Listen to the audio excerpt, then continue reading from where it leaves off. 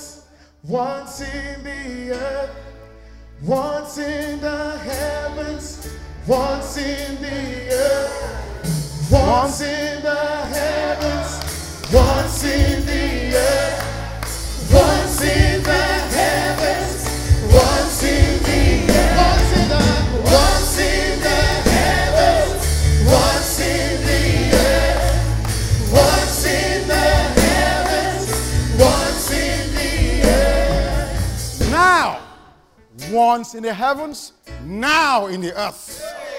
Once in the heavens, now in the earth. Because all of these blessings, we are believing God for them now. Now faith is the substance of things hoped for, the evidence of things not heard. Once God has spoken in the heavens, now in the earth. Now in No. Once your part is once in the heavens. once in the heavens, Now in the earth. Once in the heavens. Now in the earth. Once in the heavens. Now in the earth. once in the heavens, Now in the earth. Once in the heavens. Now in the earth. once in the heavens, now in the earth. What is it that you are believing God for the manifestation? What is it that you are trusting God to bring into the realm of the now? When you are singing this and saying now in the earth, have that thing in your mind. Not some abstract thing, but something tangible for which God has already made a promise in heaven. And so now in the earth, you are trusting God to bring that to reality. Is it your healing? Now in the earth. Is it your prosperity? Now in the earth. Is it your restoration? Now in the earth. Is it your job? Now in the earth. Is it your ministry? Now in the earth. Whatever it is, if God has spoken it, now you can have it. Once in the heavens, Now in the earth. once in the heavens, now in the once in the heavens, once in the heavens, now in the once in the heavens, once in the heavens, now in the once in the heavens, once in the heavens, now in the once in the heavens, once in the heavens, now in the Now. once in the heavens, once in the heavens, now in the once in the heavens, once in the heavens, now in the once in the heavens, once in the heavens, now in the once in the heavens, now in the Yes! once in the heavens, now in the once in the heavens, now in Now let's thank him. Now let's thank him. Now let's thank him.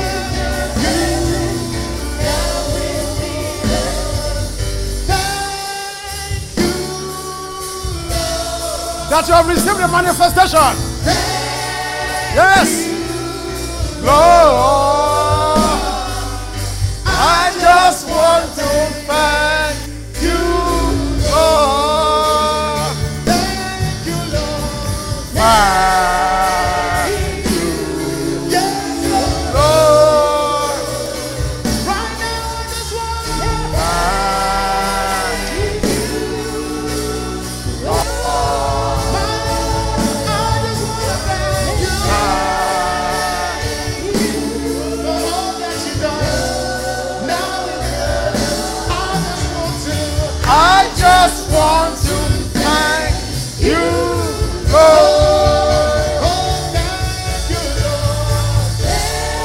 Thank you, yes, Lord.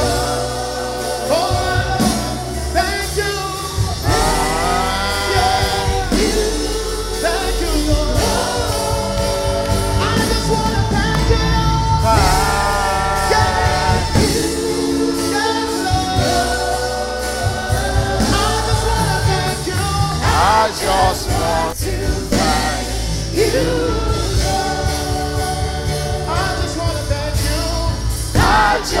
want to thank you, Lord. One more time. I just want to thank you, Lord. I just want to thank you, Lord. Hallelujah! Hallelujah! Hallelujah! Hallelujah! Hallelujah! Hallelujah! Hallelujah! Glory to God. God bless you. Give God some praise in this place. I said, give him some praise in this place. I said, give him some praise in this place. Hallelujah. Glory be to God. Oh, God is a good God. He's a good God. He's a good God. He's a good God. He's a wonderful God. He's a magnificent God. Everlasting Father. Oh, hallelujah. Yes. Yes. Give him a shout of joy. Glory. Yes.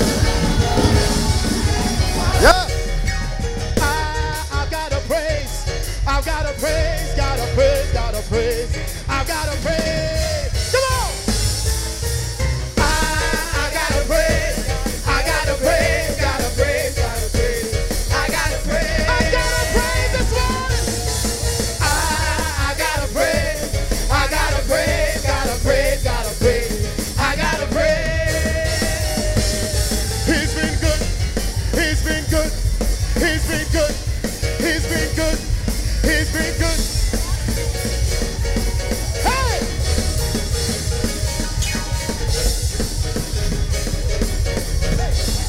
See, when I think about this goodness and all it's done for me, think about his goodness and how he set me free, I can. Hey! Again. When I think about his goodness and how he think about his goodness and how he set me free, I can. All right.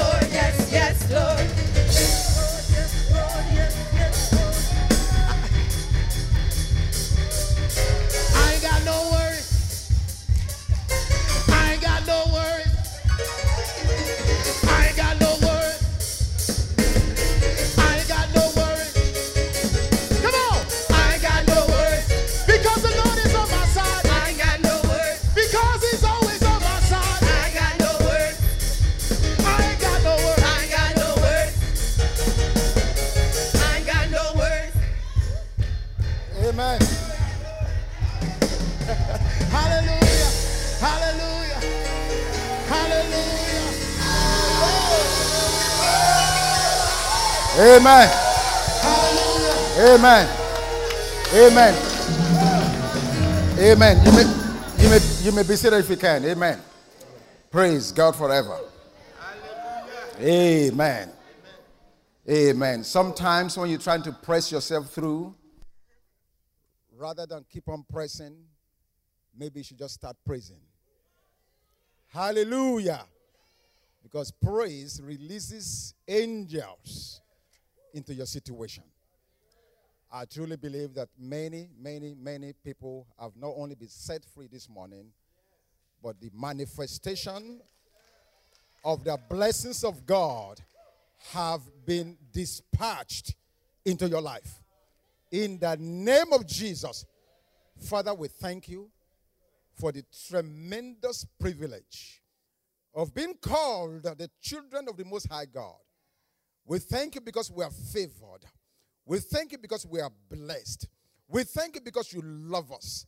And because you love us, you will not withhold any good thing from us. With that boldness and confidence, we receive this morning the manifestations that you have promised concerning us.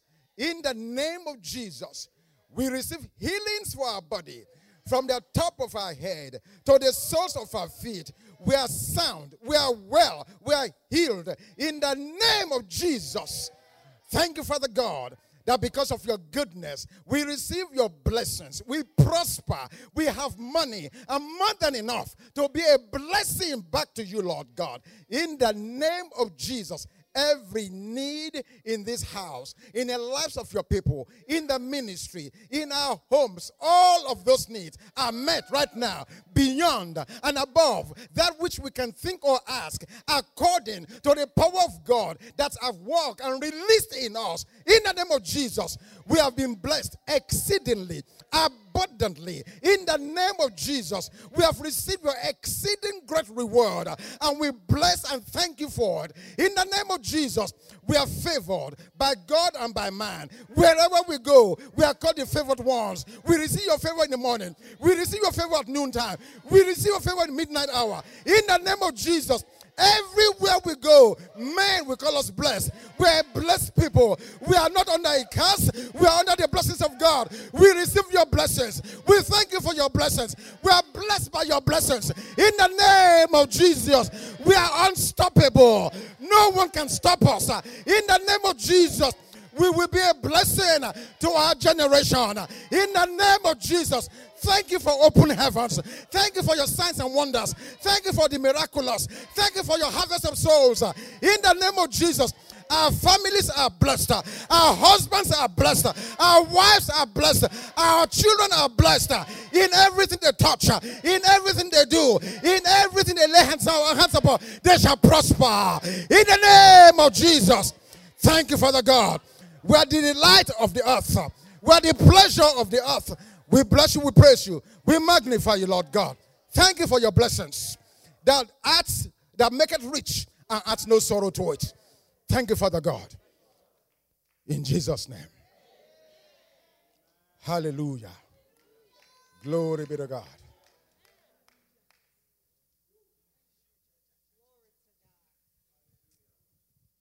Lord. Oh, glory be to God. See, I got mine. Oh, I don't know about you guys. Say, I got mine. Oh, see, I don't know about you, but I got mine. Hallelujah. I got mine. Woo, glory to God.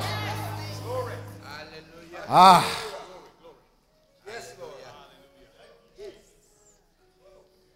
Just say you don't say you came to church and didn't get anything. And you get here what? 20 minutes. Let me just finish what I started last Sunday. But you already got yours. And I don't have any other way to say, Julius, it's good to see you. It's good to see you, Julius. I don't know how else to say it, but I'm telling you it is real. Yes. Pastor Mike and I were somewhere yesterday. One of the other sons in ministry. And the guy was sharing with us, Pastor Charles, stupendous testimony that no human being can orchestrate or make happen. Am I talking? Incredible. But I truly believe it's not just for every now and then or few people. It is for all people. Amen. And if we will understand what we began last week, you're on your way. Yes. You are absolutely on your way. Quick recap, and then I just want to touch 2 or 3 things. We started speaking last week about accessing the benefits of our grace. And we established that the only way to access these blessings is by faith. And then in doing that, we said several things. Number 1, that you and I must realize that God is the source of all the good gifts that come to us. All of it. Psalms 103 verse 2. Bless the Lord, O my soul, and all that is within me. Bless his holy name. And do not forget his benefits. Tell your neighbor, there are benefits. Oh, no. You guys didn't say like you said, there are benefits. When you get hired on a job, AT&T, GE, Verizon, whoever you are working for, one of the things that human resource give you before you get released to start working are the benefits associated with your position. Yes. David is telling us here, bless the Lord, O my soul, and all that is within me. Bless his holy name. Why, David? Why should I bless God? Because without doing anything, without my doing anything at all, God has accrued to my account some benefits. Amen. Number 1, he forgives my iniquities. Yeah. Number 2, he heals my diseases. Number 3, he redeems my soul from destruction. No matter what the devil has planned for you. Before you were ever born, you must understand God has already redeemed you. Oh my God. That word redeemed means you were already deemed before he redeemed you. You didn't get it. Redeem. Which means he only redid what was already in existence. What was in existence? You were a spirit before you became flesh. Because he already chose you in Christ before the foundation of the earth.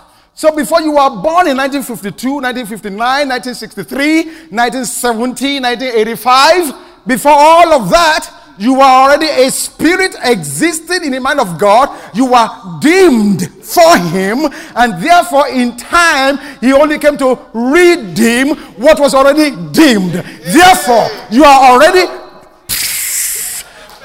He said, you have been redeemed from every destruction. So whenever the enemy brings targets, brings challenges, brings issues, brings problems, remind him, remind the devil, tell the devil, you don't know who you are dealing with. I was redeemed. I was already deemed in the heart and mind of God as a spirit before I became flesh. You don't know what you are dealing with. You don't know who you are messing with. I am the Christ man in the earth. Bring it on, because greater is he that's within me than he that's in the world. The issue is, do you believe it? I believe. These are benefits. Forgiveness, healing, protection. He said, then I will crown your head with loving kindness. Men may not like you. Your family may reject you. People may not understand you. But I want you to know you are wearing a halo over your head. It's a crown. And this crown is called loving kindness. In other words, you are the apple of my eyes. You are my delight. You are my pleasure. I have loved you with an everlasting love. Nothing that you can do can take it away or add any to it. I have loved you. As if that is not good enough. He said, I will satisfy your mouth with good things. You will not just be limited to Golden Corral. Every now and then, you go to Fogo de Chao and sit down and sup with the king. Why? He wants to satisfy your mouth with good things. You just don't ride the rally bicycle. You ride in a Bentley because God created it not for the world, but He created it for His own children. He said, I delight in the prosperity of my servants. If you are a servant of God, let me see you wave at Him right now. Hallelujah! And He said, I'll renew your youth as the eagles. Men will see you. They said, we are told you are 60 years old, but you look at 35. You're looking at it. Let me brag on God. Let me brag on my God. I look good. Oh my God. I know that I look good.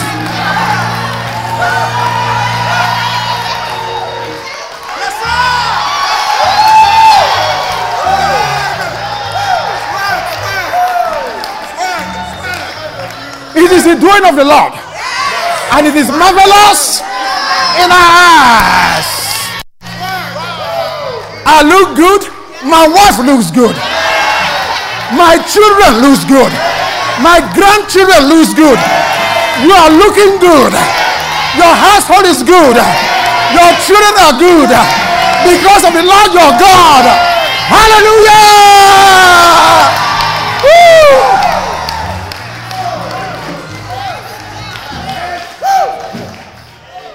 Every now and then, we should have a bragging service where we can brag on our God and let the world know that we serve a living God.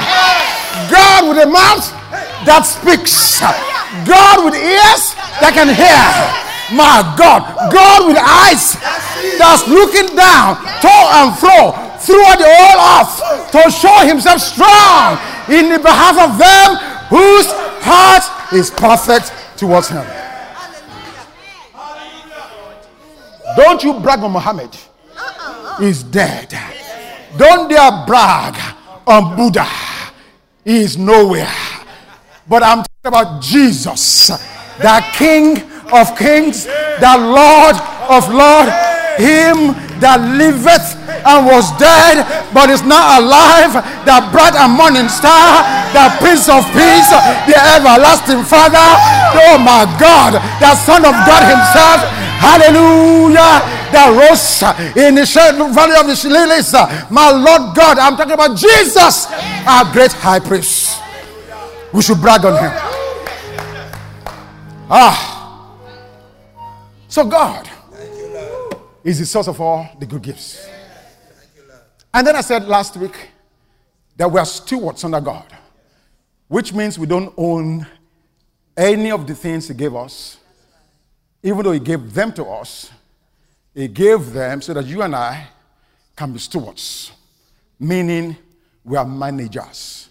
We're helping Him manage the resources He has committed to our care.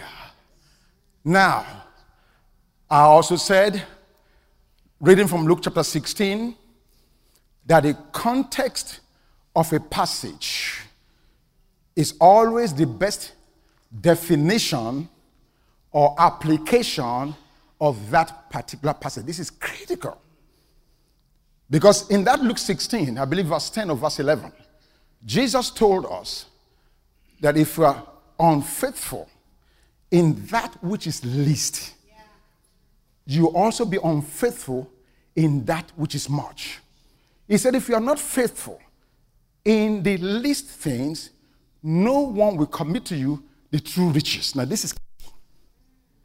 I already said to us that it takes faith to access everything God has.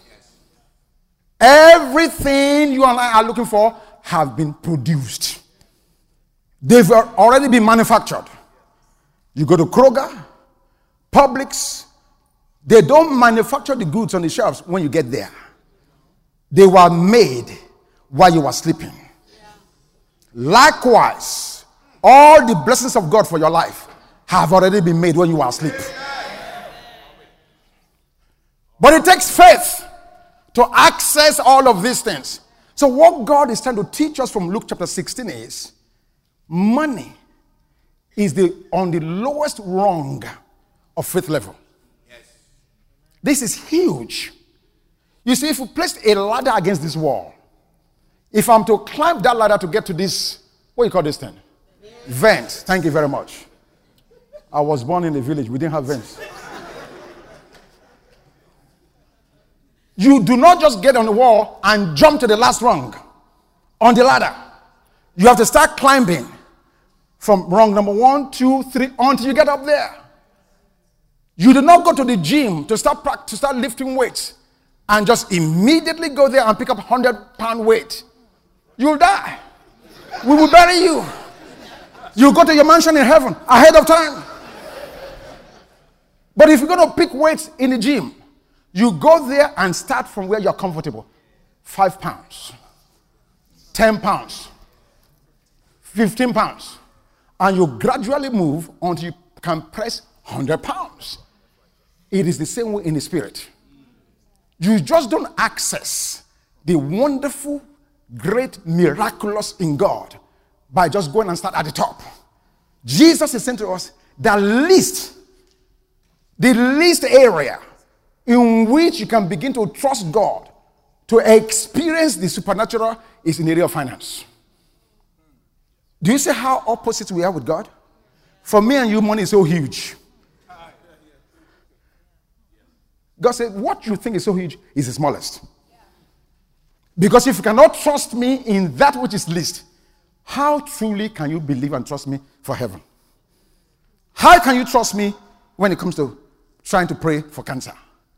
How can you trust me to open blind eyes? How can you trust me to raise the dead?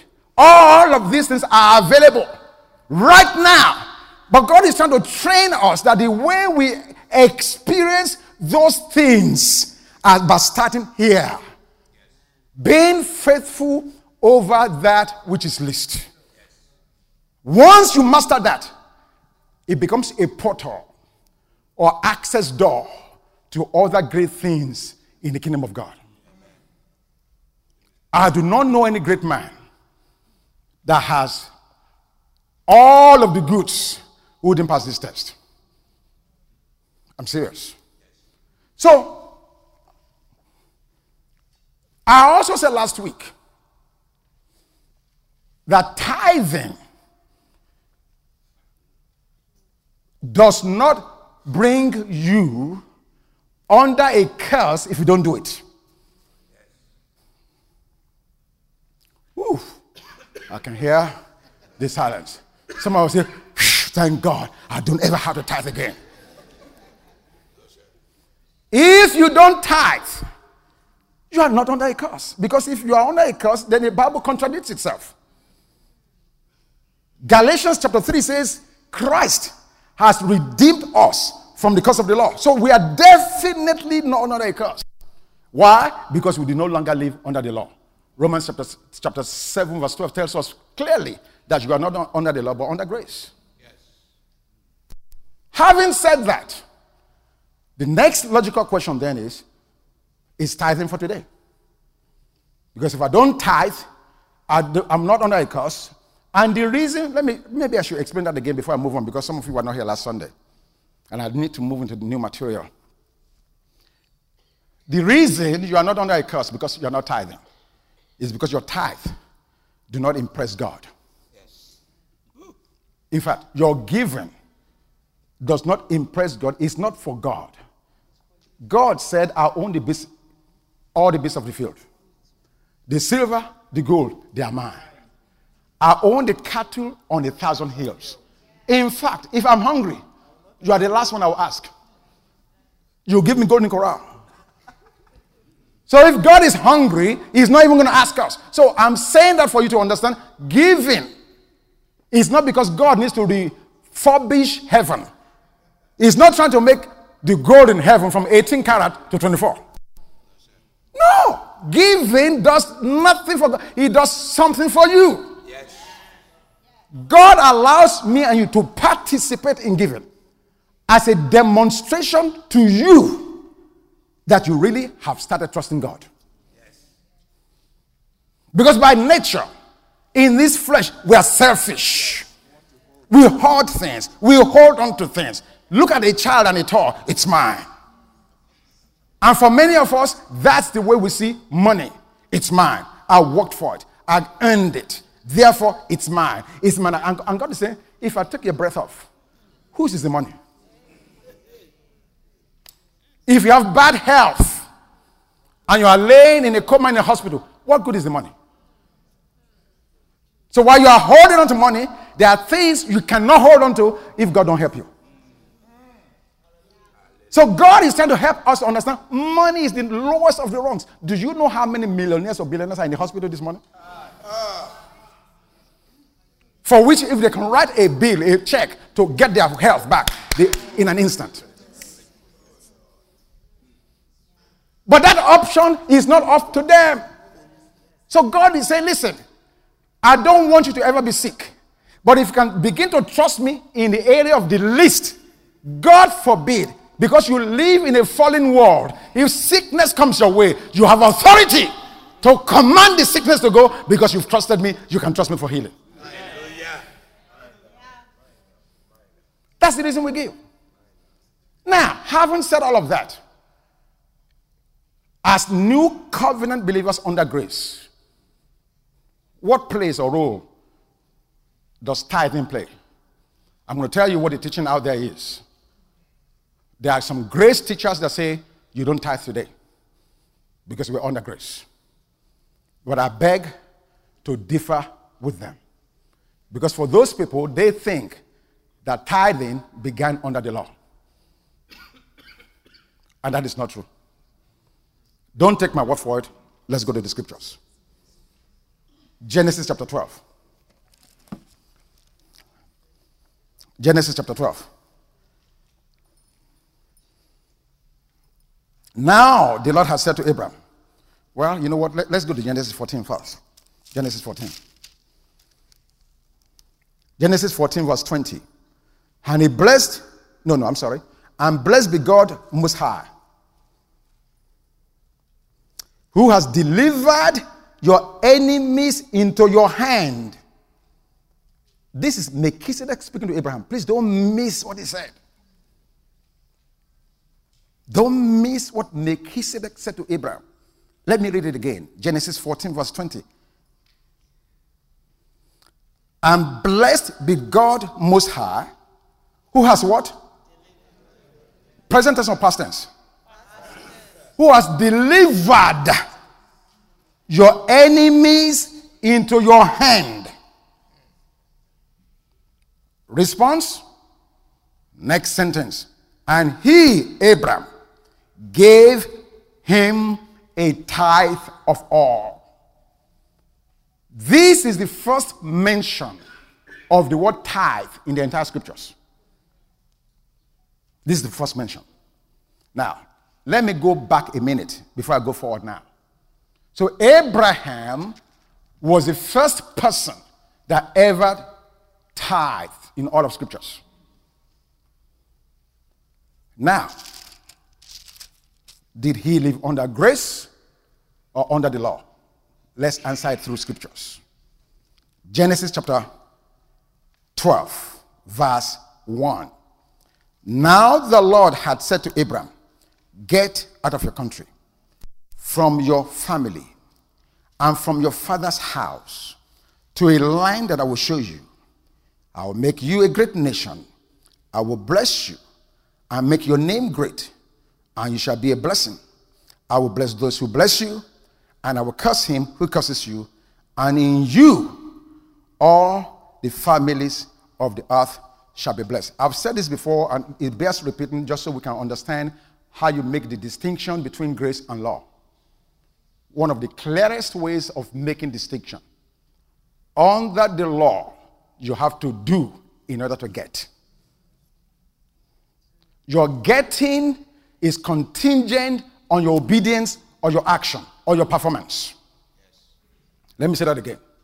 Your getting is contingent on your obedience, your action, or your performance under the law. Under grace, however, you obey, you perform, you act because you're already blessed. You see the difference? One you are doing to get, the other because you have gotten, you do. Do you get it? Are you sure? Under the Old Testament is do. Under the New, under grace, it's done. Because it's done, I'm now in a position to respond by doing, by performing, or by doing whatever God is asking me to do. Now, I haven't said that. I just read Genesis chapter 12. God calls Abraham out of his country, from his family, away from his kindred. And then God began to say, I will bless you. I'll make your name great. You'll be a great nation. Question. What did Abraham do to get this? Answer me, please. Nothing. You guys were just jumping up a minute ago in the heavens and on the earth. You were all jumping. Now I'm asking you questions. All of you are asleep. What did he do? Nothing. What did he do to get it, to be called out of his country? Nothing. What did he do for God to say, I'm going to bless you? Nothing. Absolutely nothing. You're right. Therefore, what is Abraham under? Law or grace? Grace. What did you do to be called? Absolutely nothing. What did you do to qualify for God's blessings? Are you blessed? Yes. How do you know it? Ephesians chapter 1 verse 3. Jesus Christ has blessed you, the Bible says. With all. How many? All. No. Are you sure? Yes. Some? All. Some? All. Your blessings. Inherit blessings in Christ. You are blessed. Before you were born, you are already blessed. So God is not looking for me and you to perform or to do anything before we receive his blessing. That's why it's God, it's not me. So clearly, Abraham was not under the law. Do you see that? Yes, sir. So if Abraham tithed because he lived under grace, and then secondly, back to Genesis 14. I think it's very, very important we say this. We've seen it, but let's just recognize it again. That verse 20 again. Genesis 14:20. And blessed be God Most High, who has delivered your enemies into your hand. What prompted Abraham to give a tithe? Is it because of the fear of a curse? Absolutely not. Absolutely not. Under the law, people were compelled to tithe under the penalty of a curse if they don't. Yes.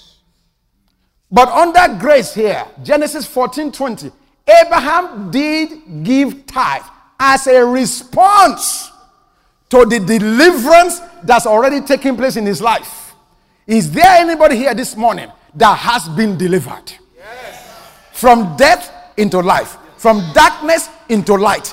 From curses into blessings. From sadness into joy. My God. Has anybody here been delivered by the power of God? Yes. So under grace, I am not giving because I'm afraid that some curse will come upon me. No. I am giving in appreciation. I'm saying to God, thank you. Death sentence was upon my head. Deliverance has come to me. Not because I earned it. Not because I'm good enough. Not because I'm deserving. But when I'm thinking back to the goodness of Jesus and all the things he has done and all the wonderful blessings he has in store for me, my soul says yes. Yes to you, God. Yes to giving to you. Because what I'm giving only represents an appreciation of my trust that you delivered me yesterday, you will deliver me today, you will deliver me tomorrow. Anytime I need deliverance, the same God who delivered me yesterday is the same God that will deliver me today. He's the same God that can trust to deliver me tomorrow. That's what it's all about. So for us under grace, we are not pinching pennies. My income was $143 a week. So when I come to church, I'm giving $14.30. It's got to be precise, exact, because it's 10%. I don't dare give God $14.29, nor $14.50. Legalism. That's the law. It's got to be so precise. Because if you miss it by 0.01, the preachers of the law said you are cursed. So for some of us, we may not be in a tithing realm yet, because we are still struggling in the area of trust. Money has possession on you. God has to break that whole grip upon your life. But for some of us, it's progressive. So right now, you are not able to do 10. You are doing 5, but you're doing it cheerfully. You are not giving it grudgingly. You are not giving it out of necessity. All these TV preachers that say they will not be able to carry the gospel unless you send it $73.19. Banish them. Fire them. Stop listening to them. Because if God did not send them, they shouldn't be there. Don't give because of manipulation.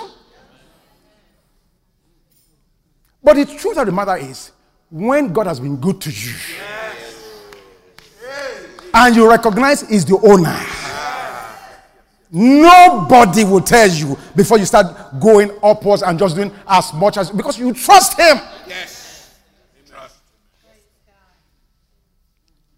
Remember this.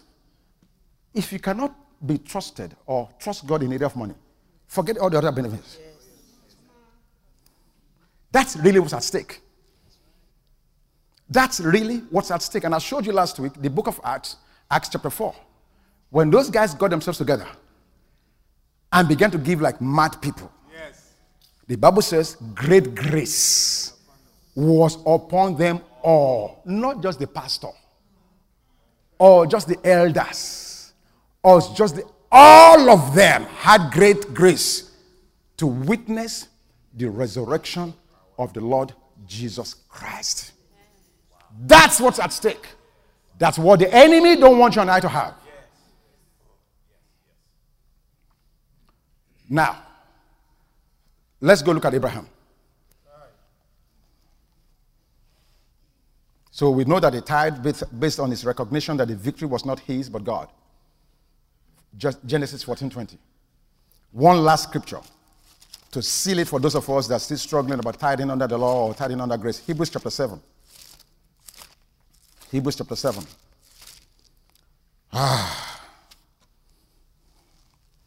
Hebrews chapter 7.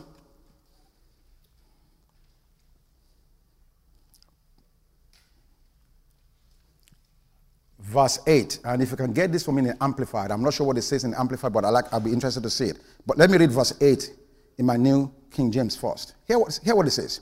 Here, mortal men receive tithes.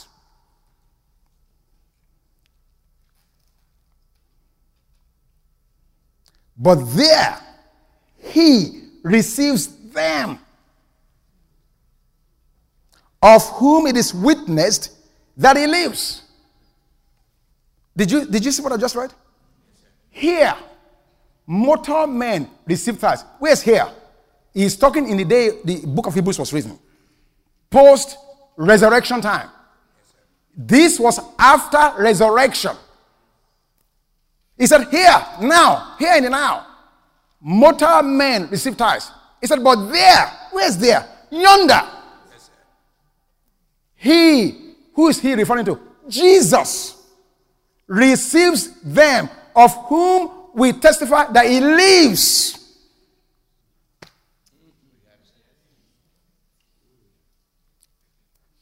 Give me an amplifier. Let me see what it says. Furthermore, here in the Levitical priesthood, tithes are received by men who are subject to death. While there, in the case of Melchizedek, they are received by one of whom it is testified that he lives what? Perpetually. Which priesthood are we under? Jesus. Melchizedek. So the Hebrew writer is saying to us, back in the day, Levites who died received the tithe. But now, Melchizedek, whom the Bible describes Jesus to be in the order of Melchizedek, is receiving them, of whom we know lives forever. That should settle it. That settles it. Now, let's just quickly bring this to an end. Trusting God. Is it a one-time deal? Did I give tithe on Sunday and say, I've trusted God, and then next week I don't have to worry about it? Just so you know, if you want to keep the windows open for the supernatural in your life, it is a continual lifestyle. Now, let me just show it to us, and we've got to bring this to a close. Genesis chapter 13. Genesis 13.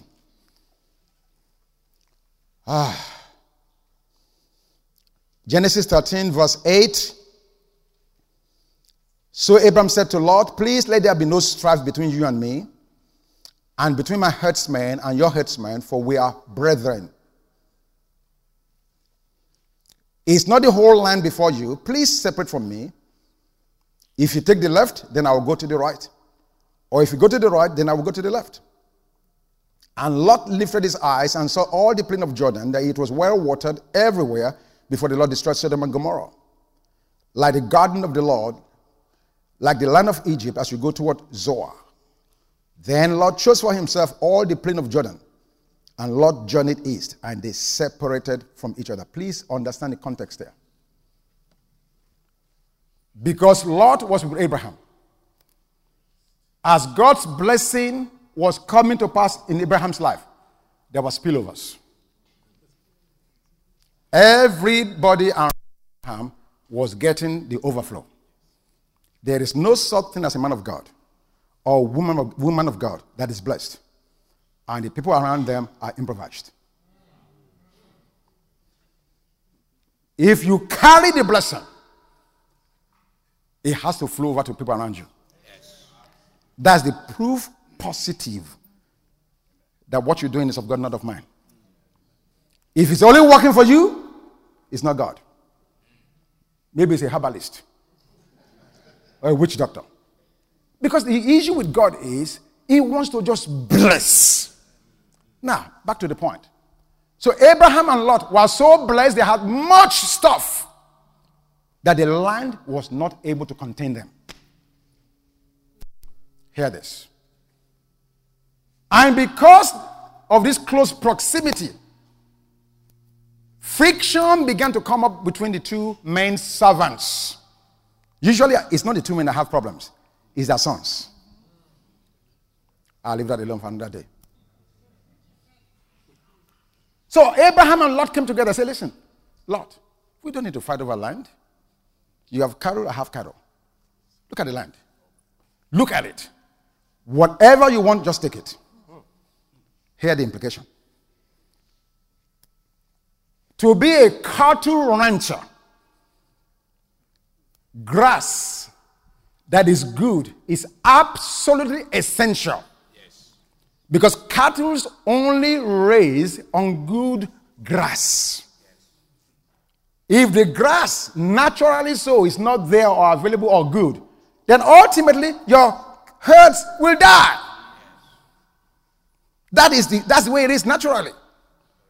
But look at the gamble and the reckless abandonment and the kind of trust that Abraham had. He totally, completely relinquished voluntarily his right to good land. Lord, pick whatever you want. And Lord looked. Look at green, lush grass. Yeah, I like that. I need that for my cattle. He picked that. What Abraham had left, desert. Yes. Nothing can grow on it. But did Abraham fret? Was he anxious? Was he troubled? Why? Because here in this passage, he was demonstrating to Lot, the angels, and every demon that my source is not green grass. My source is not in the natural. I serve a God who is able to do exceedingly, abundantly, above that which I'm able to think or ask. God is bigger than grass. God is bigger than land. What are you faced with this morning? What is troubling you? What is aching you? What are you concerned of? Are you limiting God to what you can see with your natural eyes? Abraham threw reason off the cliff. I'm not going to allow my eyes, what I can see, hear, taste, feel, dictate how I trust my God. Are you looking in your bank account to determine how big God is? Because if that's how you think of God's bigness, then your God is very small. You have to think beyond that. So Abraham said, Lord, no problem. The God who called me out of the land of the God who delivered me from Pharaoh's house and gave me silver and gold and cattle, Abba, he still exists. Jesus Christ the same, yesterday, today, and forever. I have tasted him before. I have tested the Lord, and I know the Lord is good. He didn't bring me here to abandon me. He didn't bring me here to abort his purpose in my life. He promised me a blessing when I was not looking for one. If he did that, how much more will he sustain me? Yes. Hallelujah. So he proved his trust in God. And immediately he did that. God said to him, Abraham, look to the north and the south, the east and the west, because you trusted me. Lot was struggling with you. You didn't struggle.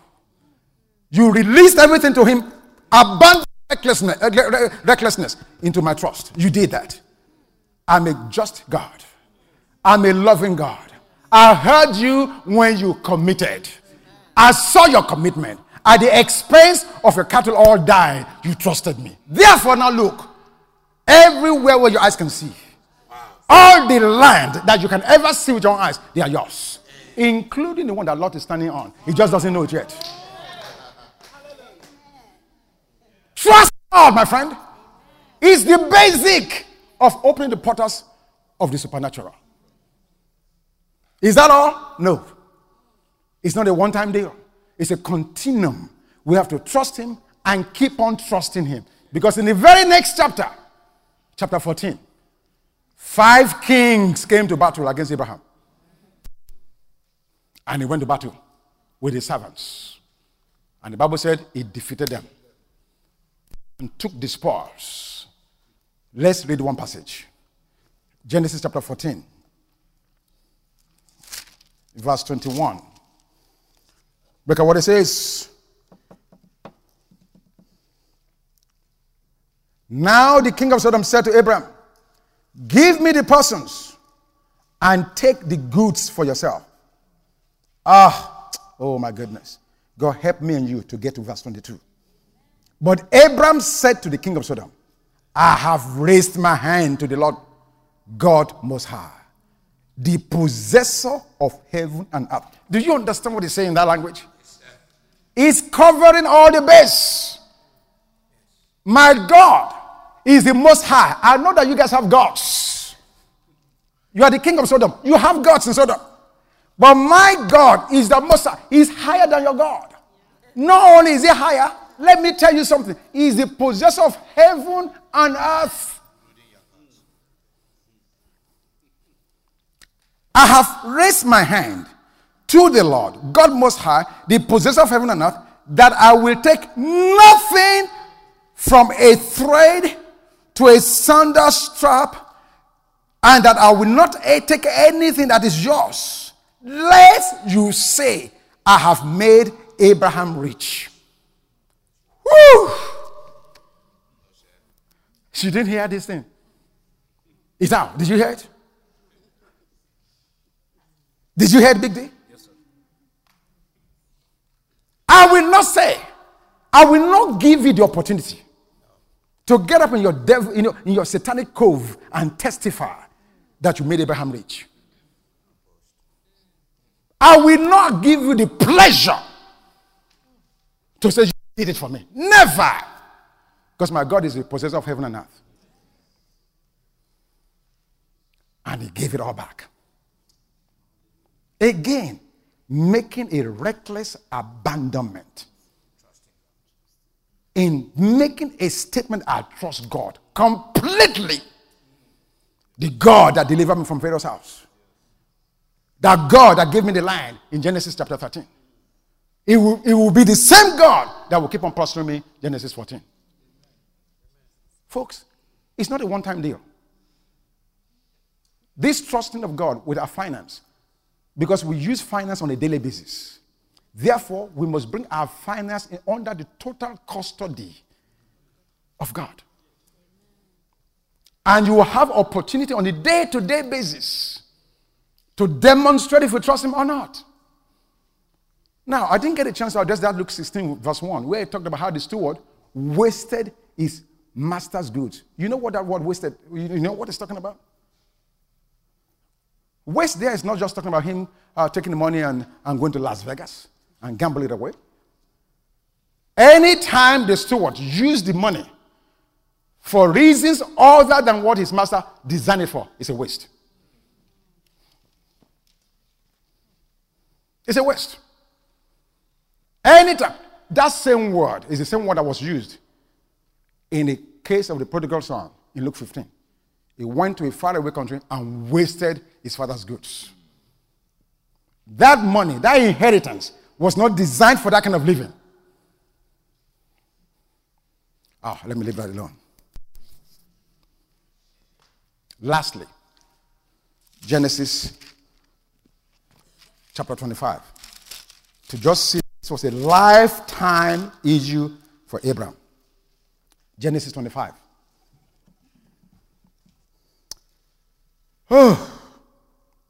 Verse 1, Abraham again took a wife, and her name was Keturah. Verse 5, look at this. And Abraham gave all that he had to Isaac. In his old age. Even when he was older, he kept on trusting God. He gave all. What is all? What does all mean? Everything he had, even his old age, give him all to Isaac. Abraham, what are you going to live off of? Because at this point, we knew he still lived several years. Isaac got married, had children, and Abraham saw them. So he still lived a long time after this. But what I'm saying to you is, he never stopped trusting God where finance and resources were concerned. Never. So I'm saying to you, God will continue to allow you and I to pass the test of trust. I went to the driver's license place yesterday to change my driver's license. And I saw a lot of people there that was trying to get license for the first time. You know what's so funny, Brother Greg? When those young kids came there and said they want a license, you know they just didn't give them a license? No, sir. No. They put them in a car. Yes. Drive it. Let's see if you can drive. Correct. No matter how eloquent they were in their voice. Yes. Of course. No matter how persuasive they were, they could not convince those instructors, say, I'm good. I know how to drive. I drive my father's car. Just give me the license. Daniel, am I talking? They just give it to you? No, I have to take a test. Oh, you have to take a test. Why do you have to take a test? So you'll be convinced. Fantasy you had in your mind that you thought you could drive. All the video games you played on video. This is real. Driving is a real deal. So they put you inside a car and they say you do it. And then when you pass it, they give you the driver's license. God is trying to prove to you and I, do you really trust me? Wow. Every time I tell you to give to the poor, give to the homeless, give to missions, give the tithe, I'm giving you the opportunity to show if you really trust me. Because what you are holding on to can never fully meet your need. Yes. It's impossible. And if you cannot trust me in this area of your life, do you really believe you are going to heaven? Is there a heaven? If you don't believe me that I can keep food on your table, you believe I can take you to a heaven? Really?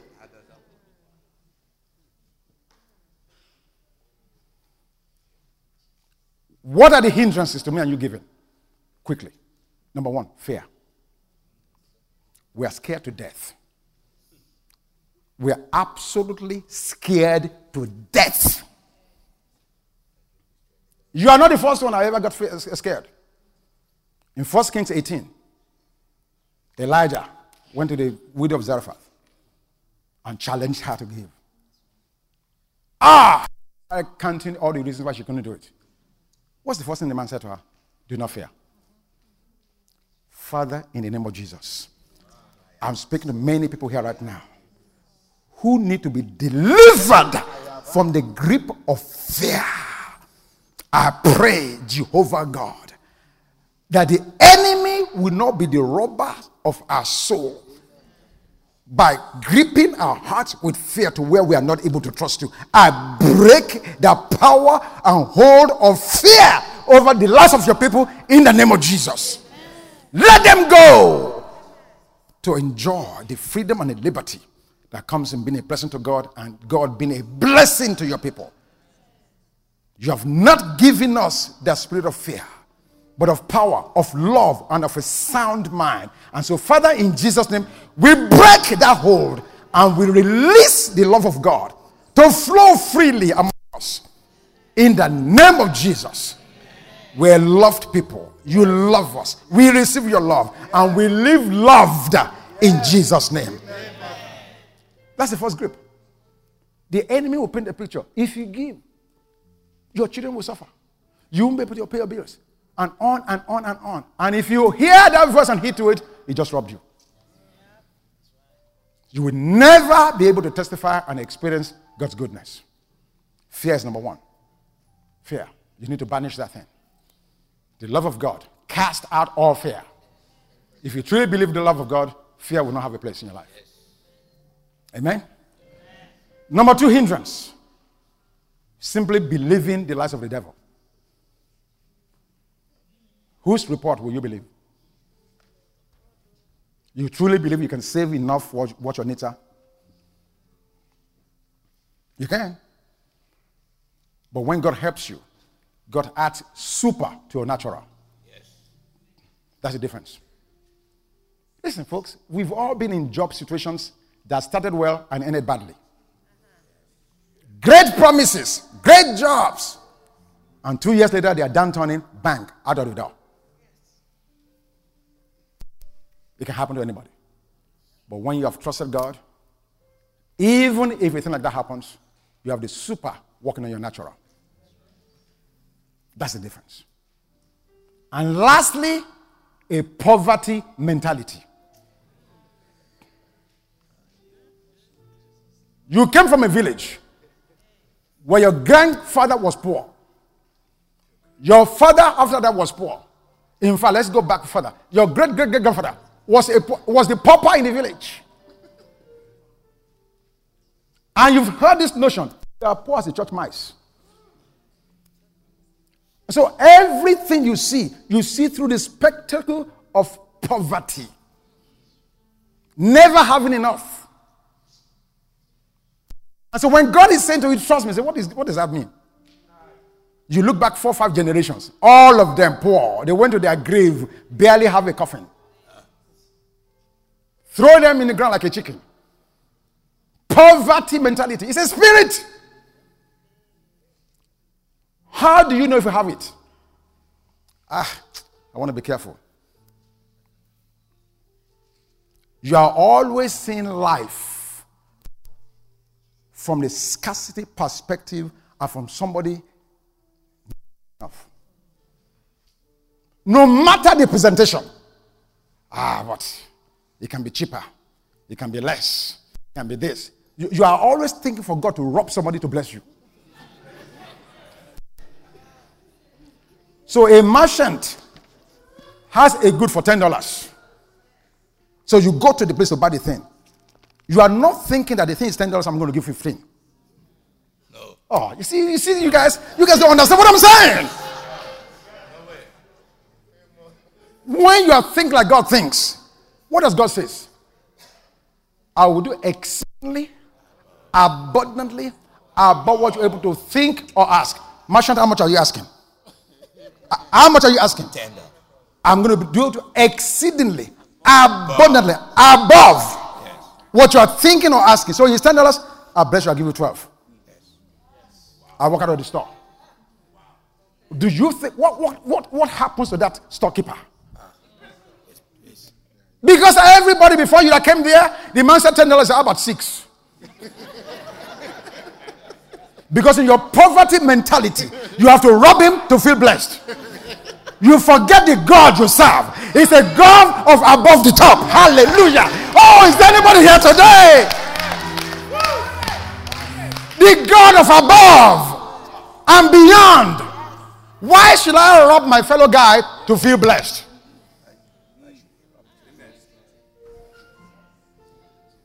So you go eat in a restaurant. Your bill is $6.99. The 99 cents, you are counting it. You go to your car and find the pennies and lay it on the counter.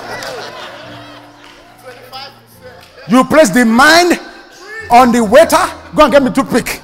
Go and get me more napkins. Go and get me more water.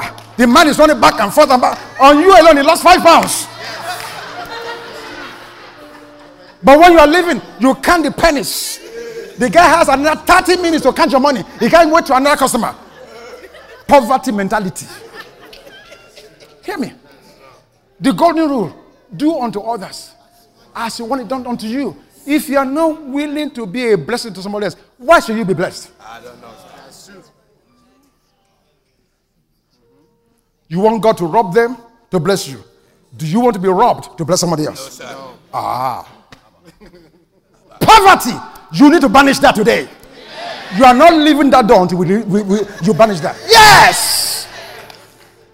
This holds back the kingdom of God.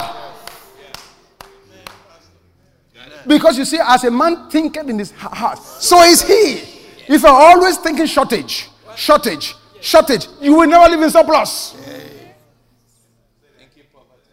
If you're always thinking shortage, you know what? You attract shortage. That's why you're always short. But when you're thinking surplus, number one, you live surplus by being surplus to other people. And therefore, you attract surplus to yourself. Folks, I am telling you what works. Shortage. He said, well, he's just been a good steward. It's been shrewd. I'm in a bazaar. So I will price it into the last penny. And then you have the audacity to come and boast. I got that deal. The man was asking for $15, but I ended up paying $3. Robber!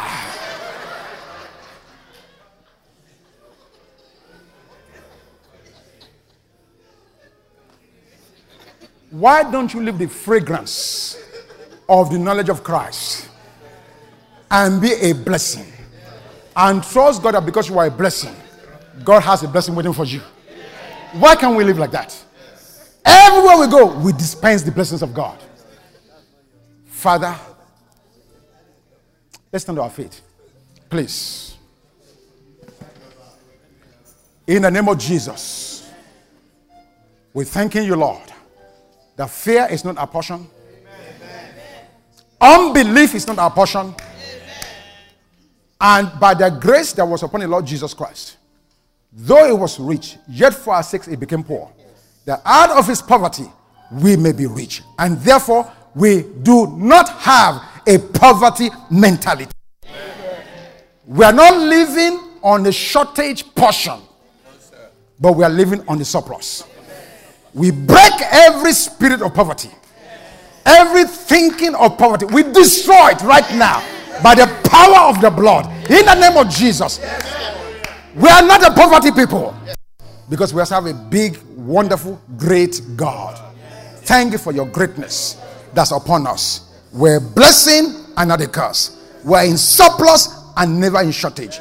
Thank you, Father God, for your provision. In Jesus' name, and everybody said, Amen. You may take your seats. I'm going to ask Pastor Mike, who's here. This is about the only thing I can get him to do to greet you guys, to just help receive the offering today. I said today, in Jesus' name. Pastor Mike, bless you. Mike.